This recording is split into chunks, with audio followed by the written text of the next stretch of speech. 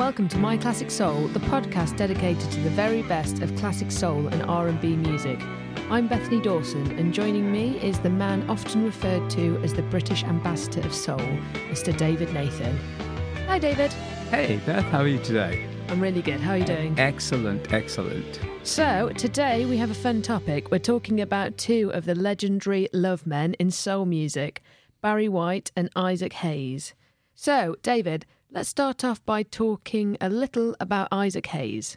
Sure. I mean, one of the things that I would say to tie the two gentlemen together is that they were, in some ways, the most unlikely recording artists, performers to become known as sex symbols.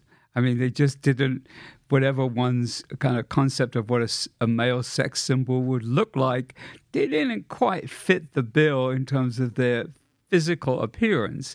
Isaac Hayes had an interesting history. Before he became a recording artist in his own right, he was actually one of the primary producers and songwriters at Stax Records in Memphis. And as such, with his songwriting and producing partner, David Porter, he was responsible for hits with Sam and Dave, many Sam and Dave hits. In fact, almost all the recordings that, if not all the recordings that Sam and Dave did at Stax Records were done by Isaac Hayes and David Porter. And we're thinking about songs like Soul Man, I Thank You, Hold On, I'm Coming, You Don't Know Like I Know. These are all classic Stax Records. And Isaac as keyboard player and primary melody maker with David Porter as a lyricist. And they just created this enormous catalog of Stax hits. So also working with Carla Thomas, some of the other Stax artists who were of prominence. And so they were really like amongst the most important, Isaac Hayes and David Porter amongst the most important architects of what one would call the Stax sound. And how the story goes is one night there was some extra studio time, and Isaac's sitting at the piano, and next thing we know, he had an album which was actually called Presenting Isaac Hayes, and that came out in 1967, I believe. We can verify that. And I don't know that it was intended as like the beginning of his like official recording career.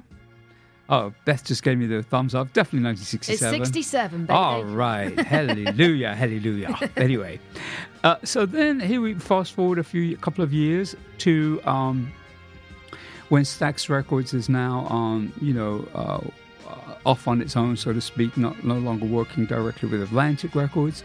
And Isaac does an album, probably one of the most groundbreaking albums of the time period, and that was Hot Buttered Soul, 1969. And what was amazing is that it literally only had 4 tracks.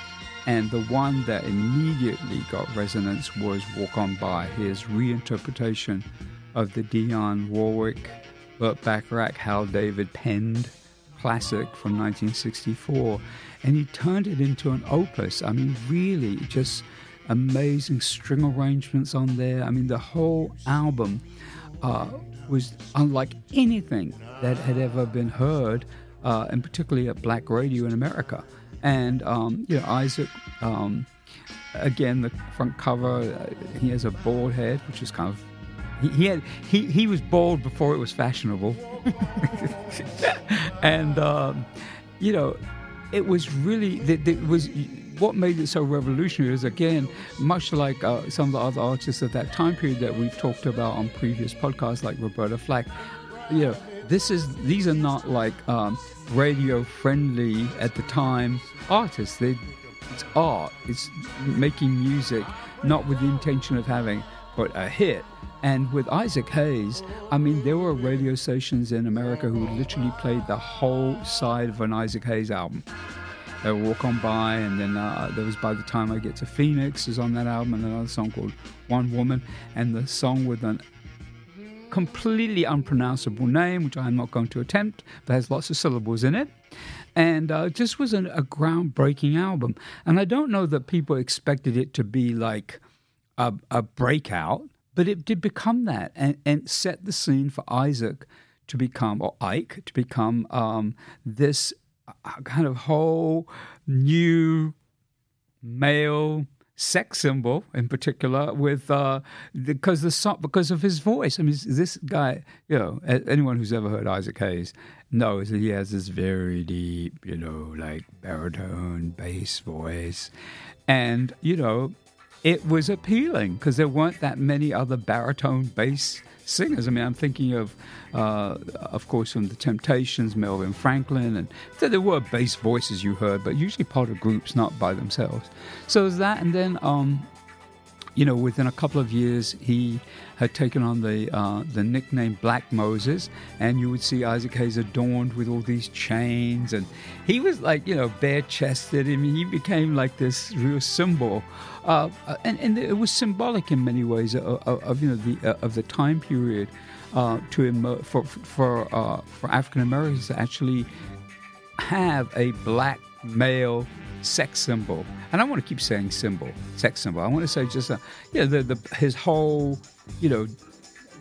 aura and how he appeared and how the performances, they were very kind of theatrical. I mean, it wasn't just like, let me come up here and sing a couple of songs. So it was like a big production thing with Isaac Hayes. And then, of course, we can't forget that he became multitudinously famous. Wow. Where'd that come from? As the author of the theme from Shaft. Who's the black private dick that's a sex machine to all the chicks? You damn right.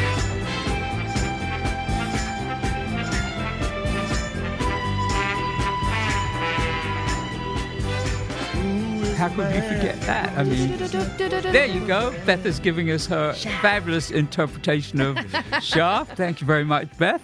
Brilliant. Which went from being like the theme of a film, gave Isaac an Oscar as a result of winning of that song. And, as you just pointed out, very famous, very memorable. So Isaac Hayes' career took some very interesting different turns, and then I would say, of course, as his career progressed, he did an album also with Dionne Warwick called A Man and a Woman, which they toured together. He was also the writer of some songs that were also successful for her, like Deja Vu. And he was essentially one of the kind of forerunners of what we would call a bedroom soul crooners. There you go. That was the word I was looking for.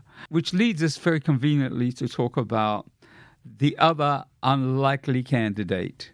Yes, the Walrus of Love himself, often referred to, yes. I believe, Mr. Barry White. Yes, and Barry started out, he was a bit of a real bad boy in his youth. In fact, at some point, I think he went to prison. He was a member of gangs in L.A. He was a hustler, like real, like, I don't know what else to say about that. A hard nut. Yeah, hard nut. I think he actually went to prison for stealing Cadillac tires. Wow, there you go. That's novel. That's knowledge. And then he ended up owning Cadillacs. There you go. Full circle. That's how it goes. But anyway, I think he was known, particularly in L.A., as a producer and songwriter, and he was actually had some success in Britain, not himself as an artist at that time, but with a female singer called Felice Taylor, and a song called I'm Under the Influence of Love. And I was like a little bit of a trivia there for our 60s people of a certain generation. Anyway, the next thing we know, Barry White shows up as the producer and the main creative force behind a group called Love Unlimited, which is a trio.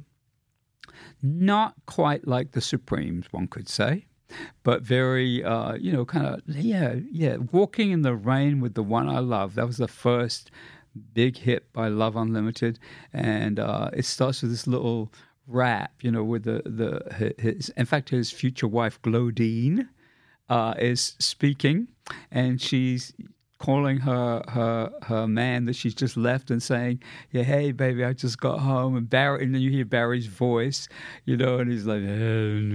Yeah, you spoke about Isaac having a deep voice, and Barry like, wait, yeah, he's in his own category. That's right. When I have to think of like a stereotypical like male sexy voice, you think of me? Oh no. All I think of is Barry White.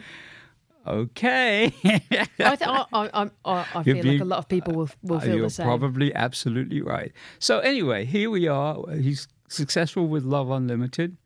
And then he starts, in the wake of Isaac Hayes being so successful with that same kind of vocal range and that kind of bedroom voice, here comes Barry White making albums. And they weren't in the same way opus like in terms they won't have long tracks on them, but they did have some hits. I mean, massive hits. You're my first, you're my last, my everything.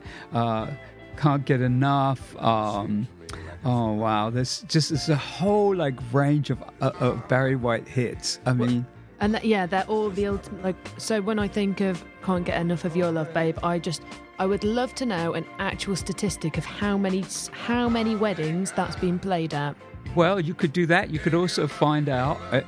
There's probably statistically some information about how both Isaac Hayes and Barry White were responsible for a number of pregnancies, not directly themselves, but as a result, the soundtrack to, which is why we sometimes call it bedroom soul, because they really did. It was the kind of music people played when they were having amorous episodes. Anyway, but Barry White was not the prototype of what you would expect in terms of a sex symbol, in terms of really what he looked like. He had this, processed black hair, slick back, and he was, he was a big guy. I mean, he was a physically big guy. Yeah, right? He was a big man in every sense of the word, right? Big in stature. Exactly. Big in heart, big in capacity for love, I read, which is a nice one, and big in musical sound. Yeah, and the thing that's so interesting about Barry White too is that he is this kind of this paradox. He's this big guy, but he's got this kind of tender, very, very much about, in particular, being very, what's the right word? Respectful of women, very, just very. Tender. Very tender, yeah, that's the word I was looking for. It was escaping me for a moment there. And go ahead. Yeah. I read a really nice quote from him the other day that was, he said, I see a world of beauty and perfection, and I strive through my music to spread that vision, to help make this planet we call home a better, more desirable place for us to love one another, to procreate, and to keep our spirit renewed. Wow. And it does encapsulate what you're saying. Yeah, and it's kind of contrary to what you would expect when you first see him, like physically. And I think one of the most special memories for me, just in life, not just in music, was when Barry White first came to Britain. And I believe the year was 1974. And he performed with a full orchestra. Because, of course, in addition to the hits with Love Unlimited, there was also and his own hits, there's also something called the Love Unlimited Orchestra. And there's Love's theme from Love Unlimited Orchestra. So can you do that one, Beth? Can you do that? No, that No, one? just one for this episode, I jolly think. Good. All right, then. No problem. I can't do it because I can't remember how the melody goes. But I'm sure we'll play it. So anyway. So Love theme. And so here we are, the good old Hammersmith Odeon, later to become the Hammersmith Apollo, later to become the Eventim or whatever. Eventim Apollo. Yes, all kind of names. But anyway, here we are, the Hammersmith Odeon. And out comes Barry White with a full orchestra, obviously a London-based orchestra. He didn't fly all the musicians in from LA, and Love Unlimited is on the stage. The trio of Love Unlimited, and he comes out and he starts conducting. And for most, I can't say for most people, I say for myself, I had never been to a concert with a full orchestra. I mean, I went to lots of soul shows in Britain, but very seldom did someone have a 40-piece orchestra. Oh, yeah, In fact, no one had. Barry I had never seen that. And it was just like awesome. I mean, it was like, wow.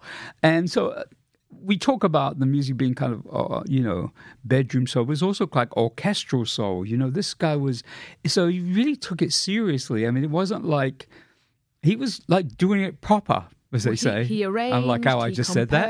Yeah. He wrote, like that's exactly a real skill. Yeah, he was just the nicest guy. I mean, I remember interviewing him several times. One of my fondest memories was when I lived in LA, is going to his house, and he was married to Glodine. I don't know if Glodine was there at the time, but anyway, so I go in the living room, and he had this thing, and it had all these a few sofas, and they were covered in plastic. I see him as having really comfy sofas. That's know, the vibe I but get. No. This was kind of like a thing. This is also certain. I don't know how to explain that. A showroom. No, it's part of a certain tradition. Okay. Amongst certain black families that they had. I'm serious, and particularly in LA, but where the sofa was covered in. Had a plastic covering on it. But the thing that I remember the most was going out into the garden, because Barry White had his own little waterfall. Oh, what? I was like, wow. And I said, can we just sit and talk out here? He said, sure, man. Yeah, we can definitely do that. Yeah. And, so there's this he actually had a waterfall put into his garden. Yeah, it was amazing. I mean, and just sit there, chilling with Barry. Oh, that's when you've made it. Right, with the waterfall. I was like, I want one of them, Yeah, right, whatever. Anyway, but just the thing I guess I want to emphasize is that he, again, was an unlikely candidate to be a sex symbol. But I tell you, I mean, if you went to a Barry White concert, I don't know if any women threw panties, but they were certainly, because that was a thing, with certain other male artists like Teddy Pendergrass. We'll talk about him in another time. But yes, I don't know if they threw panties on the stage, but there's certainly, Barry. Yeah, he was the guy. They were vibing. Oh, they were definitely vibing. And men would take their girlfriends or wives to a Barry White concert because they knew that after they say, "Well, let's take you to the concert and then get you home and then we'll put on some Barry White music and who knows." We're going to take a quick break, but please stay tuned because we'll be right back.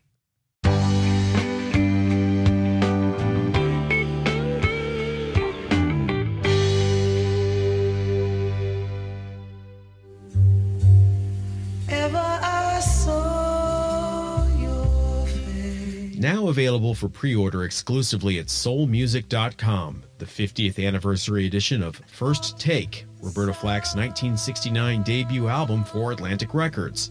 First Take has been remastered and expanded to a 2-CD, 1-LP box set, featuring the original 8-track album plus 16 bonus tracks. First Take is a beautiful soul jazz hybrid that includes the #1 hit song, The First Time Ever I Saw Your Face, and includes famous jazz luminaries such as Ron Carter, Benny Powell, and Selden Powell as sidemen. Featured in the 1971 Clint Eastwood movie Play Misty for Me, the popularity of The First Time Ever I Saw Your Face helped drive her debut album to #1 on both the Billboard album chart and the R&B album chart. Newly remastered and expanded, this deluxe 50th anniversary edition includes 16 bonus tracks, 12 of which are previously unreleased, totaling nearly an hour of never-before-heard Roberta Flack music. Also included in this deluxe set is the original vinyl album, newly remastered and pressed on 140-gram vinyl. It's accompanied with a detailed essay by noted soul historian David Nathan, all beautifully packaged in a 12x12 hardback book. Roberta Flack's First Take, the 50th anniversary edition, is now available for pre-order exclusively at soulmusic.com.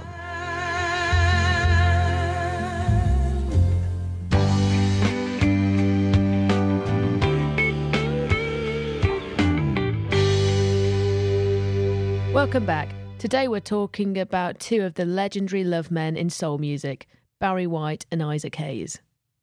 And talking about Black Moses, the album, so that was released in 1971 as a follow-up to Hayes' successful soundtrack for Shaft, which you heard me do a lovely rendition of. Indeed. And what's special about that album is the gatefold that came with it. So it's the picture of Isaac's head, but then when you fold all of the sleeves out, it comes out into a cross, into a crucifix shape, which was, I imagine, quite controversial at the time, but a very interesting piece of artwork for 1971. Absolutely. And we can't avoid the point of Isaac Hayes, of course, being the voice of Chef on South Park, and the fact that he did have a number one in the UK in 1999 with the track Chocolate. Is it Chocolate Salty Balls? In brackets, P.S. I Love You. Yes. That was very nearly Christmas number one. It was beaten only by the Spice Girls' Goodbye. And there's How shocking. From Walk On By to Walk On By to Chocolate Salty Balls. Yeah. What a career. What he certainly sex symbol from day one. There you go. I mean, I have to say that by virtue of doing this podcast with you, I actually I remember seeing some episodes of South Park and certainly hearing Chef and seeing the character, but I don't think I'm pretty much sure that Chocolate Salty Balls was not a hit single in America. I think they probably wouldn't have had dared put it out as but Britain, it's a little bit more progressive in some ways, and the fact that it even got on the air, I mean, I can't. You were playing a little bit of it before, and I'm like, how on earth did that ever come out as a... and not only come out, but be played on the radio and be a UK number one hit single. Wow. That's what you want at Christmas. The Spice Girls ruined it for us all. Should we go back to Barry? Let's talk go back about to Barry. Less chocolate salty balls. Well, we don't know that part, but... Okay, so Barry White, talk me through your top 3 essential Barry tracks. Barry tracks. Well, we did make a reference earlier in our off mic comments about the fact that he had done Lisa Stansfield's All Around the World.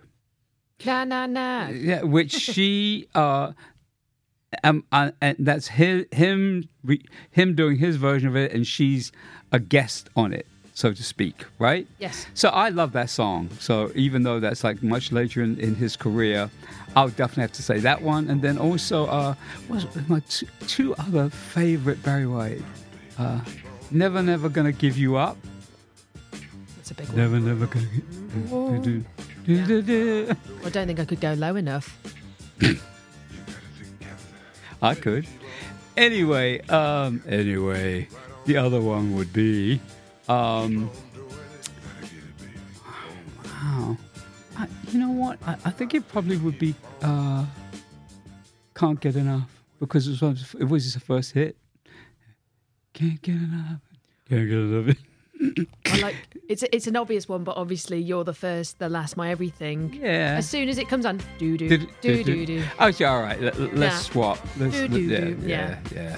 You're going to the dance floor, aren't you? You're walking up. Yeah, and it's good you said that, because one of the things that we forget is that Barry also was one of the kings of disco. I mean, you've got to think of the time period, like this is 73, 74, 75, 76, when disco is like really like coming to the fore. And apart from the romantic ballads, the kind of, we talk about, bedroom soul, there's also the element of like these kind of, I mean, even as you said, we start doing that just now,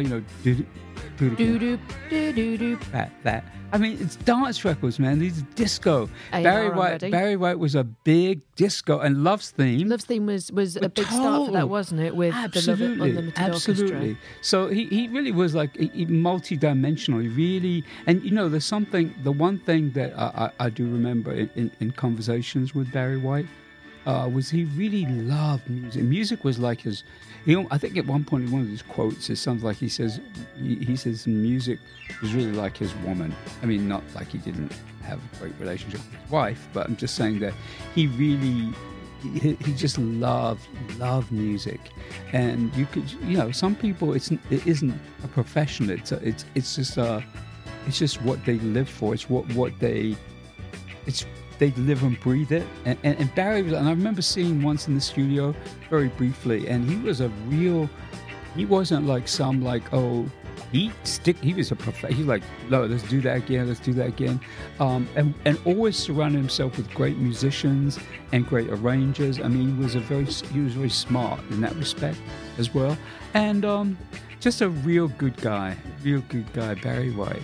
Yeah. Well, I think you mentioned about the musicality of it. It's what makes Barry White and Isaac Hayes similar is that they were more than just.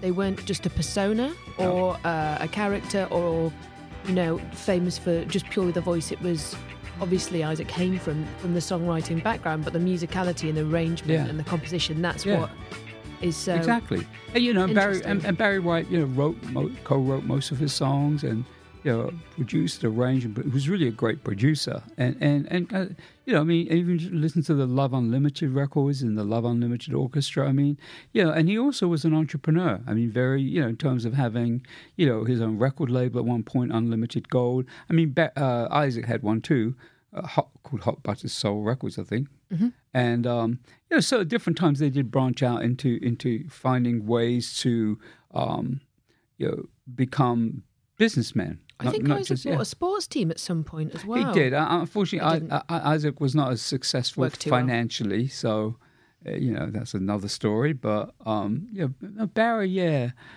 was I just have a real fondness for him. Just a real guy. I liked him. I liked his whole vibe. It wasn't just a waterfall. Honestly, anyone called The Walrus of Love is fine in my books. That's about it for this episode of My Classic Soul. Please join us again, and we would love it if you could leave us a rating and a review on your favourite podcast platform. Also, please make sure to follow My Classic Soul on Facebook and visit us at soulmusic.com. Until next time, thanks for listening.